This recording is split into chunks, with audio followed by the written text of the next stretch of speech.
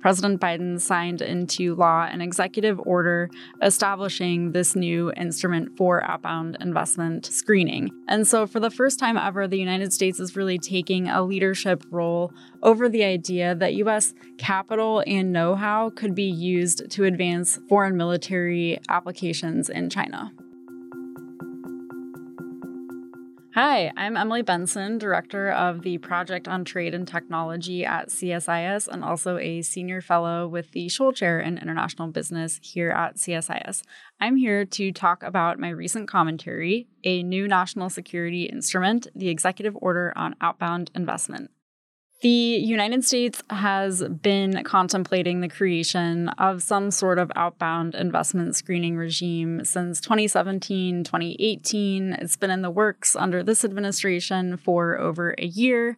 But finally, President Biden signed into law an executive order establishing this new instrument for outbound investment screening. It also comes at a time when there is renewed enthusiasm to do something along these lines. There was a recent vote in the U.S. Senate that was a resounding vote of bipartisan support to establish this mechanism. And so for the first time ever, the United States is really taking a leadership role over the idea that U.S. capital and know-how could be used to advance foreign military applications in China.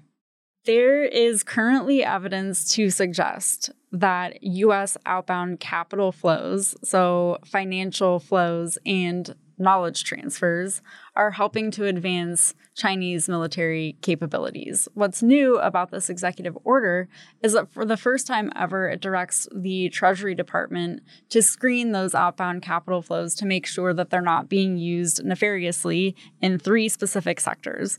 Those are artificial intelligence, semiconductors and microelectronics, and quantum technology. So certain transactions in those specific fields will now be subject to additional scrutiny by the Treasury Department, or in some cases could become subject to a targeted prohibition. These are all proposed rules. They're open for public comment for the forthcoming 45 days, after which the U.S. government will go back, they'll retool some of the suggestions, and then open it up for public comment once again.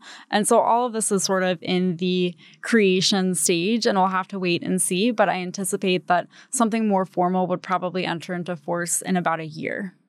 The United States is absolutely taking a role in first mover advantage when it comes to economic statecraft and trade and investment security tools with China. The United States is saying, let's make sure that we are not over-dependent, and concurrently that our very valuable technological know-how and capital is not being used for potential military applications there. So it's a little bit of a de-risk agenda, plus one that's centered very firmly around national security considerations. To read the full report, a new national security instrument, the Executive Order on Outbound Investment, please visit csis.org.